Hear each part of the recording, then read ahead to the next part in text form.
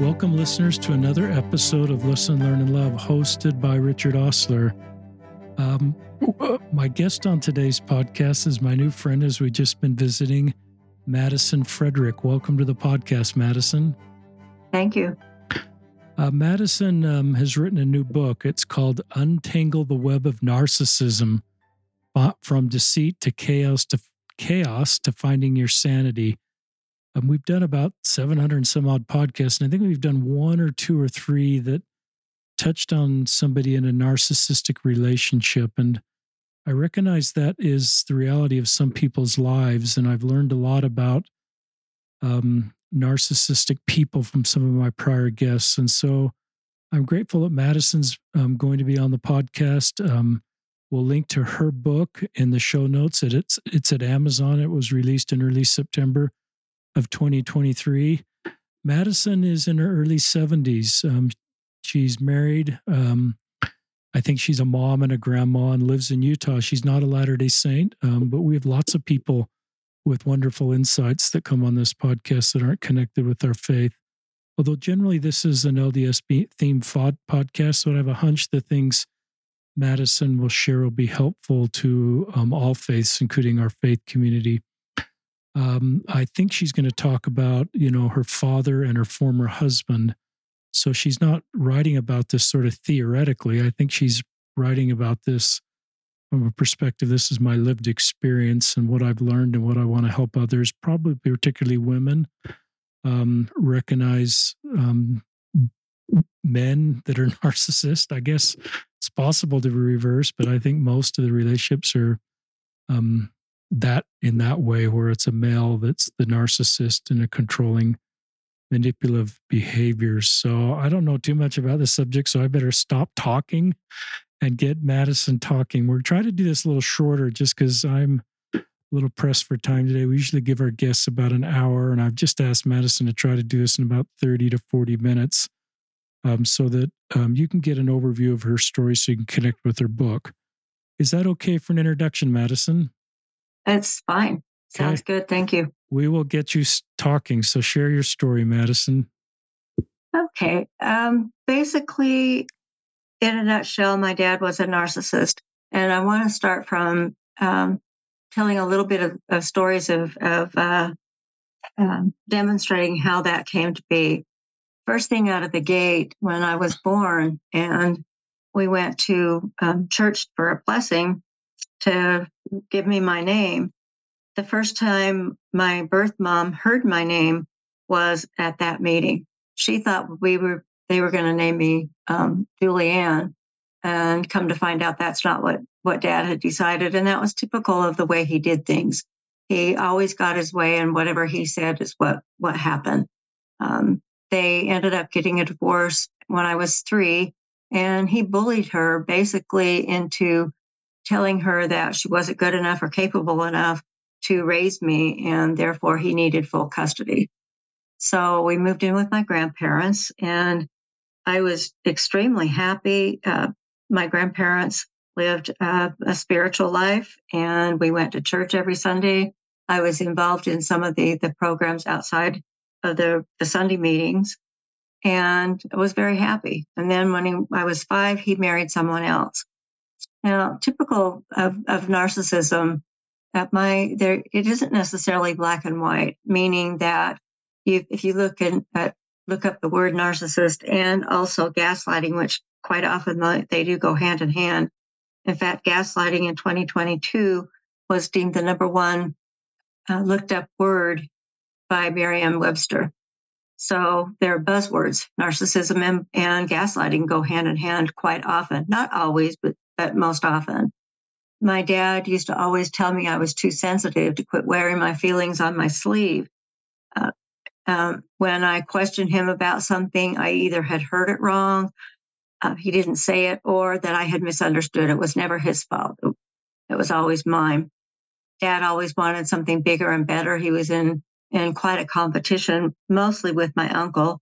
My uncle bought a boat. Dad had to buy a bigger and better one, and those kinds of things. So the web in the title of my book is really about all of the learned behaviors and limiting beliefs that I developed over the course of time. Although I wasn't aware of what they were called until much later in life. Just like a baby learns to roll over and then to crawl and those kinds of things, that's how my learned behaviors stacked on for me. I was always grounded in my room because I was always wrong. I was accused of doing things that I didn't do. He was very suspicious of all of the things that I did. Even when I was younger, I was always grounded and sent to my room. And looking back on that, I realized that that was a way of controlling me because he was afraid that I would do something that I wasn't supposed to and get into trouble. Um, so fast forward a little bit, I married my first husband right out of high school. And not only was he a narcissist, he also had a drinking problem. Um, and when we first got married, I thought that I needed to fix him. I actually did his GED testing for him so he could get his high school diploma, and uh, always trying to fix him. I learned later that that was enabling, and I'll talk about that a little bit more in a minute. But my motivation was so that he could get a better job and thus be a better provider once he got out of the Navy. When we had been married about 4 months or so, and he was getting ready to go on a deployment, a long-term deployment overseas. They used to do like test runs and such for short periods of time. So he got sent to Fallon, Nevada for a 3-week deployment, and at which time we had decided that I would get a job since we knew he was going to be deployed long term in a few months' time. So he got back from that 3 weeks, and I picked him up at the hangar and told him that I needed to go to work that day. And he got really angry with me. He ended up making me quit my job Wow. because he insisted that I be home with him that night. Wow. And was very angry. It hurt us financially, but that's what he wanted. So, in preparation for the long deployment, he set up what's called an allotment, which is where the government sends me a check monthly so that it comes on a regular basis while they're deployed. And when he told me the amount of the allotment, I was flabbergasted because it was 2/3 of what his paycheck was. And he didn't earn that much money to begin with. And when I questioned him about it, he said, well, don't you think I deserve a cold one when we get to port? And I need some money when we go in there for spending money. And besides, I'll send you any leftover. Well, the problem with that is the mail wasn't regular. And more often than not, I didn't get any money. So I had to make do out of nothing, basically. He insisted on making collect calls, which at that time from overseas was extremely expensive. And we talked about that, but well, I need to talk to you. I need to hear your voice and blah, blah, blah. So it's always about what he needed, always. He called me with a confession. He had been, he'd done some infidelity and accused me that it was all my fault. Wow. Because we hadn't been able to be intimate before he deployed because I'd had a baby and wasn't able to. But his solution was to buy a book so that I could learn things. And so I got off that call feeling totally belittled, confused. I thought things were going well with us. And come to find out that I started second guessing myself on all of the things that I did. And it became a real thorn in our marriage. I believe that it was the crack in the foundation that later ended in divorce. During that time, because I'd had such a wonderful experience with my grandparents going to church, I thought, well, if I take my child and we go to church, that'll help. I decided to stay in the marriage because I thought that I wasn't capable of doing anything on my own. I wasn't capable of raising my child. So I stayed. And the church thing didn't work out because when he got home, he didn't want to go. So that got abandoned, although that did stay in the back of my mind throughout the course of my marriage. But, when the marriage did fall apart, um, I looked at ways to fix my world outside of myself. I started going to Al Anon meetings. And for those of you that aren't familiar with Al Anon, it's a program that is a spin-off of Alcoholics Anonymous that is for families or friends of an alcoholic so that they can learn things. And I went kicking and dragging my heels. I did not want to go because it wasn't my fault. Right. It was, if he had quit drinking, everything would have been dandy. So I got there and I learned, lo and behold, that I had some piece of that. I had some responsibility um, because of the way I reacted, and my own behaviors contributed to all of that. I learned about enabling, the form of enabling, which is what I did when I helped him get his GED test. He could have done that on his own, but I thought I knew better and how to do it quicker, faster. So that was a very part of our relationship, and that did partially end to the decline. I also learned about codependency, and that is where you are dependent on relationships outside of yourself for the feeling that you can feel whole and complete. And I've learned through the years that whole and complete really has to come from within. You have to learn it on your own and develop those skills of self-love and self-caring, which is extremely important. And that's what I do try and teach people as when I work with them. Um, Fast forward a little bit, well, not a little bit, several years. My son and his family lived in Maryland, and my husband and I moved to Maryland just so I could be closer to him. And they ended up, for financial reasons, moving in with us. And they lived with us for about 3.5 years. And there was a lot of enabling that I did from with them, um, and did things for them that wasn't solicited. And when my granddaughter was about 4, well, no, back up, about 3, um, I came home from work and I was accused of leaving Tylenol loose in my purse, and my granddaughter could have died, and it was this whole big thing. And instead of owning up to it and saying, I'm sorry, those words couldn't come out of my mouth. I had been taught by my dad that anytime you back down, then that meant you were weak. So I did not respond to that very appropriately.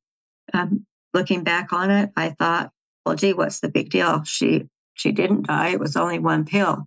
And he left the room, and I thought I should have said something, anything but what I said. So now what? Well, about a year and a half or so after that, he sent me an email accusing me of being a narcissist. Wow. And declaring that I was no longer going to be allowed to be involved with his life or my grandchildren. And that was devastating for me. And I went into a tailspin. I went into a very dark place, was thinking suicide, and had a plan all in my head, how I was going to do it. And then I started getting busy doing service work, volunteered for different organizations, helping them and those kinds of things, trying to put a Band-Aid on what was really, truly wrong. After that accusation, I started to look at that and I thought, well, gee, am I a narcissist? So I started looking into it. And it was at that time that I learned about narcissism. I had just thought that my dad was controlling. I didn't know about narcissism. People weren't talking about it back then anyway. And so I did a deep dive. And what I realized is that during writing my book, which was very cathartic for me, because I did a deep dive in and looking at my own behaviors through a different lens. And I realized that the things that I had done could have been construed as narcissistic. And, the all about me, all of those behaviors. I've also come to learn that a lot of us, or most of us actually, have a little bit of narcissism in us. That doesn't mean it's a bad thing. What it means is that sometimes, like say for example, when I first started listening to Oprah Winfrey, my thought was, oh, she thinks she's all that in a bag of chips. But what I've learned is that when we judge people with those kinds of things, quite often it's our low self-esteem, our limiting beliefs that are shading all of those things. And when I've come to believe it, that no, she's not all that in a bag of chips, or that's not what her thought is. It's really that she's self-confident and has a strong awareness of herself and has done things with herself, has a lot of accomplishments. And I admire the woman with what she's done and the things that how she's created things in her life. So looking at all of those things, the the book, like I mentioned, is very cathartic for me. And the biggest takeaway from all of that is I learned how I had justified all of my behaviors and all of my actions. Every single one of them. I couldn't back down. I'm not a liar by nature, but there have been a few times when I have lied and I've been called on the carpet about it. And do you think I could say, I'm sorry, you're right, I lied? I couldn't do it. I just couldn't do it. I couldn't lower myself to that.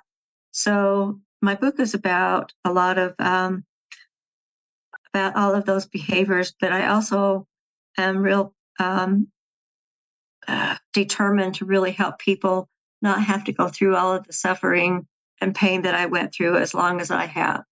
I talk about my estrangement with my son. That email was sent almost 15 years ago, and I still don't have a relationship with him. I hope that someday that I will. Um, my faith has grown exponentially during the course of the book, of writing the book, which took me about 5 years. Part of that time was because I had technical difficulties, and I won't go into that right now. But anyway, so throughout all that time, I kept saying, God, if you want this book out there, I don't know how I'm going to afford to publish it. I don't know any of that stuff. And little by little, I was shown the way to do it. I do what's called automatic, pages every morning where I write, and it's kind of like journaling. But I also use it as my gratitude, where I give gratitude and prayer to God, and to know that this work is important to do. I've had a lot of good feedback from people that have read the book that have been helped already. Um, it did go in and become a number one international bestseller. So I'm hopeful that it will have a place out there that people can benefit from it. I talk about the tools that I've used throughout the course of my writing the book, because, like I said, it was very cathartic, and there was a lot of pain that I had to go through. Some of those chapters were extremely difficult to write, extremely difficult, and with meditation and the use of essential oils have been absolutely key in helping me get through all of that. And of course, prayer.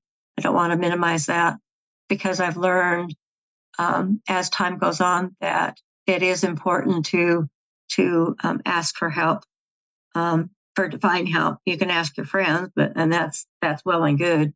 But divine help is where I get my strength and sanity these days, is by utilizing all of that. And I don't have any idea how much time I have still.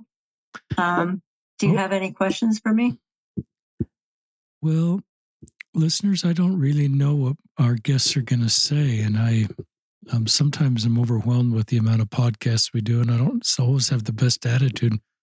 We start a podcast, and then I just get overwhelmed with feelings of love and respect and courage for you, Madison, for what you've done.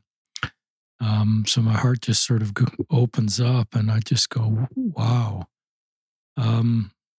This is a different book than I thought it was. I thought this was a book about narcissistic people in your life and pointing out that behavior and helping us stay away from narcissistic people. And that's probably part of it. And it's not healthy to be in narcissistic relationships.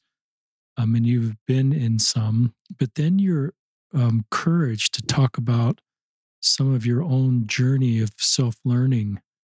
Um, you recognize at times you're enabling, you created codependency, you even maybe had some narcissistic behaviors, and maybe we all do. So this isn't a, kiss and tell book. It sounds like this is a book about, the work I've had to do on myself to learn and grow and take responsibility and respect for doing that. I mean, I get teary, I get tenderhearted and tears in my eyes as I think about the road you've walked and the courage you've had to look inward. At the same time, have had difficult people in your life making your road harder. Um, I hope our listeners caught this took 5 years to write.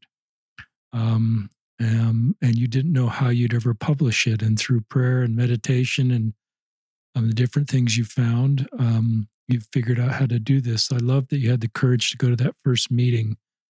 And you used a phrase, I needed to fix my world outside of myself, and just recognized I needed new tools. I can't solve this on my own. And I think we're meant not to solve things on our own, listeners. We're meant to reach out to people in our community, people that have walked our road, people that have skills and insights. And that's the gift you're giving to other people, Madison, with this book. And I sense you've been sharing your story. I love codependency, and where you said, I needed to figure out how to be whole and complete and how that comes within. That's really powerful. And I really agree with that, is that we need to feel like whole, complete people without the validation or meeting the expectations of others. And that takes work, but it gets us in a better spot. To answer your question, we've got 10 more minutes. So you're Okay, welcome to well, continue to share more of there your are other story. things that I could talk about.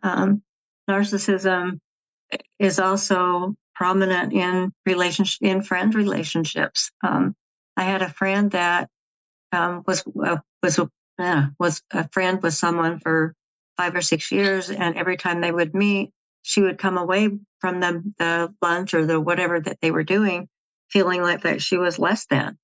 And it finally dawned on her. Well, it kind of came to a head when her friend had had surgery. So my friend went to help her recover and stuff, because it was a lengthy recovery period. And she lived on a street that you had to pay, or had to move your car every 2 hours or you'd get a ticket. So my friend, I'll just call her Julie. Julie went down every 2 hours and moved her car. And after this went on for some time, one of the neighbors noticed what she was doing. And she said, well, there's a free parking garage right across the street for people that live here. And when Julie said something about it to her friend, she said, well, that's not my problem. I, I'm not responsible for your car. And she came out of that just thinking, that's the way the whole relationship has been. It's always been about this other person.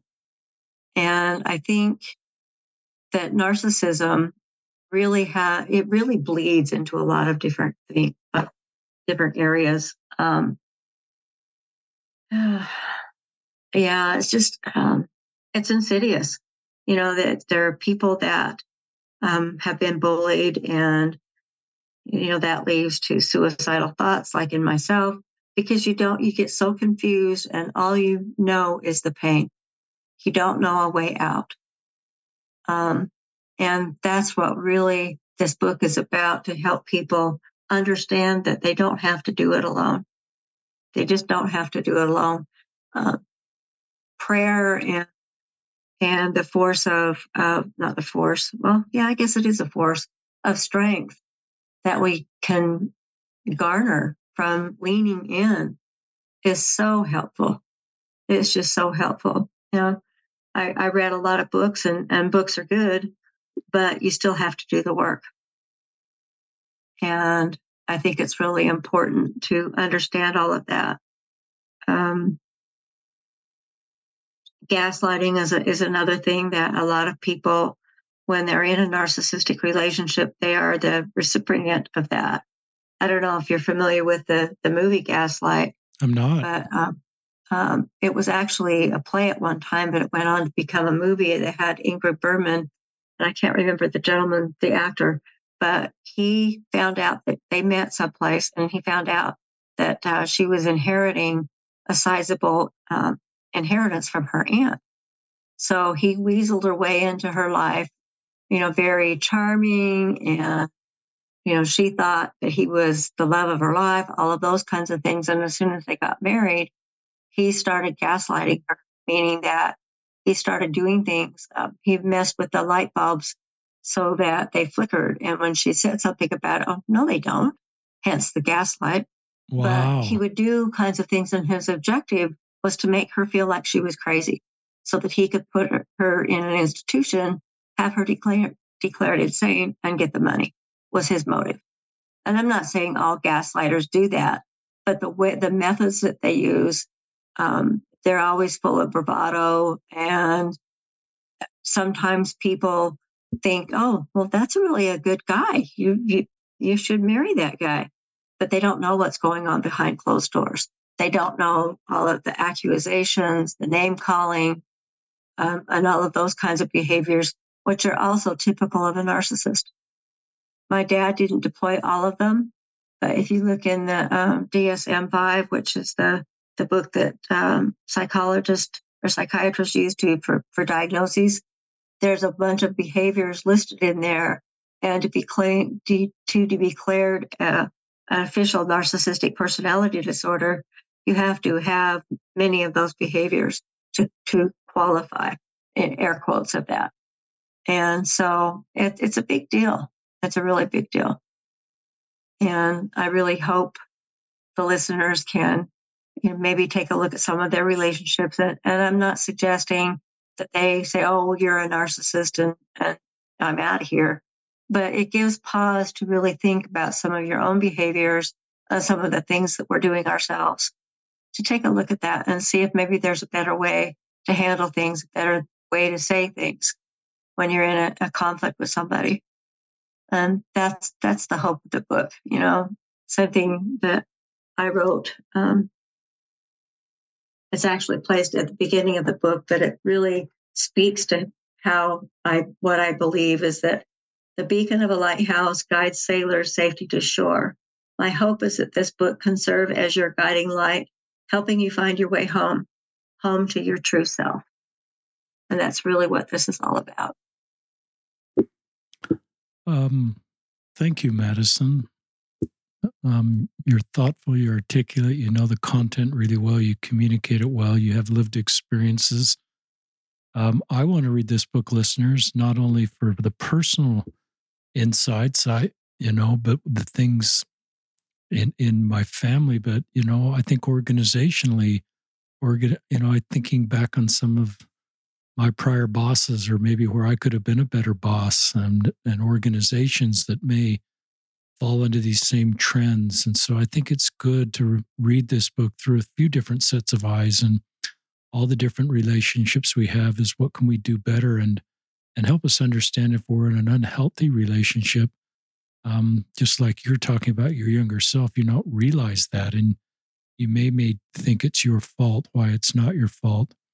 So it's really brave of you to write this book. It could just be theoretical, and this is what the DSM says, but I think it's very brave of you, and it makes it more meaningful to readers when you have the courage to share some of your story and the vulnerability. So thank you, listeners. We'll link to Madison Frederick's book in the show notes. Untangle the web of narcissism, from deceit and chaos to finding your sanity. That book is well named. And anything else you'd like to say in conclusion, Madison? Based, I would, anybody that's doing any healing work on themselves, understand that you don't go through it and get healed all overnight. I've been on this journey for over 30 years, and it's important to be kind to yourself, not to beat yourself up for anything you said or did didn't do, all of those kinds of things, because it comes in pieces. Just like I said, a baby learns to turn over, they learn to crawl, and they sit up, and on it goes. It's the same way with healing. little piece at a time. Thank you. This is Madison, Frederick, and Richard Osler signing off on another episode of Listen, Learn, and Love.